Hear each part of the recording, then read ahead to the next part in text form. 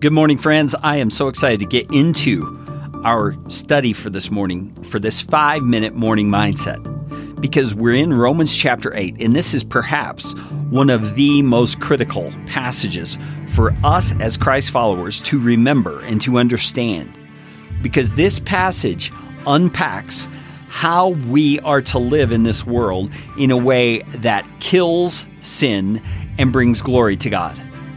That's good news, isn't it? That's something we all can use today and every day.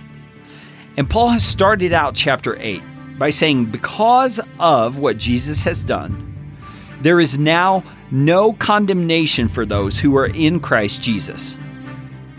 And that is such a powerful concept. It's such an amazing truth that we may just spend this entire episode pondering that. How many times in your life do you feel condemned? How many times do you hear that voice of condemnation in your own head? After you've sinned, after you've snapped at your children, after you've said something cutting to your spouse, or you've wished harm on someone else, after you've done that same old sin that you always struggle with again. How often do you hear that voice of condemnation? If you're anything like me, it's a fairly common experience to know a voice of condemnation that's telling you you're no good. God won't accept you. You've sinned one too many times. That's it. You've blown it. But I'm here to tell you, because the scripture tells us right here, that if you have placed your faith in Jesus Christ, those voices no longer have any place in your life. That doesn't mean you won't hear them, but it means you don't have to listen to them because they no longer speak the truth about you.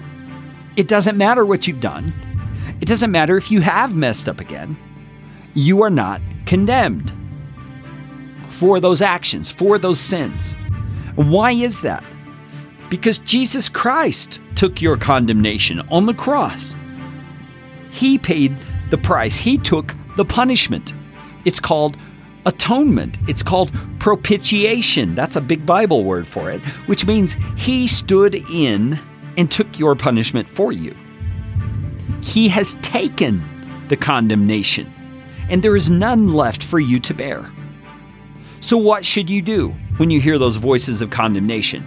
They feel very justified because you may have very well have sinned. You may know that you have done exactly what you're being accused of doing.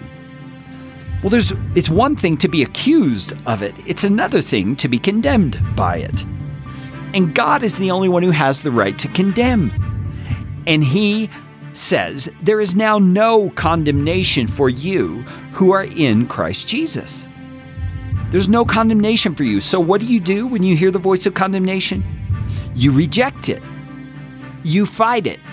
You preach the truth to yourself. And that may sound like a strange thing for you to do, to preach to yourself. But that's what this powerful verse is telling us. When you hear the voice of condemnation, you come back and you say, no, I am not condemned because I am in Christ Jesus. He covers me. His death on the cross covers all my sin. I am forgiven by it. I am no longer condemned, even though I've just sinned. And I will repent of that. I will turn my heart back to Jesus and say, Lord Jesus, set me straight. Help me to move forward. Enable me to live outside the realm of condemnation like you promise is true as it pertains to me. And you see, as you do that over and over, it becomes second nature. You begin learning to see yourself as free of condemnation, free of the law of sin and death. Paul goes on, he says, the law of the Spirit of life has set you free in Christ Jesus from the law of sin and death. You are free from the condemnation that comes into your life because of sin. You're free. So next time, it's probably going to happen today, the next time that voice of condemnation rises in your mind, turn against it, fight it. Fight it with truth here in Romans 8:1. I am not condemned because Jesus took my condemnation for me. Let's talk some more about this on tomorrow's Morning Mindset edition of Live, Build, Change.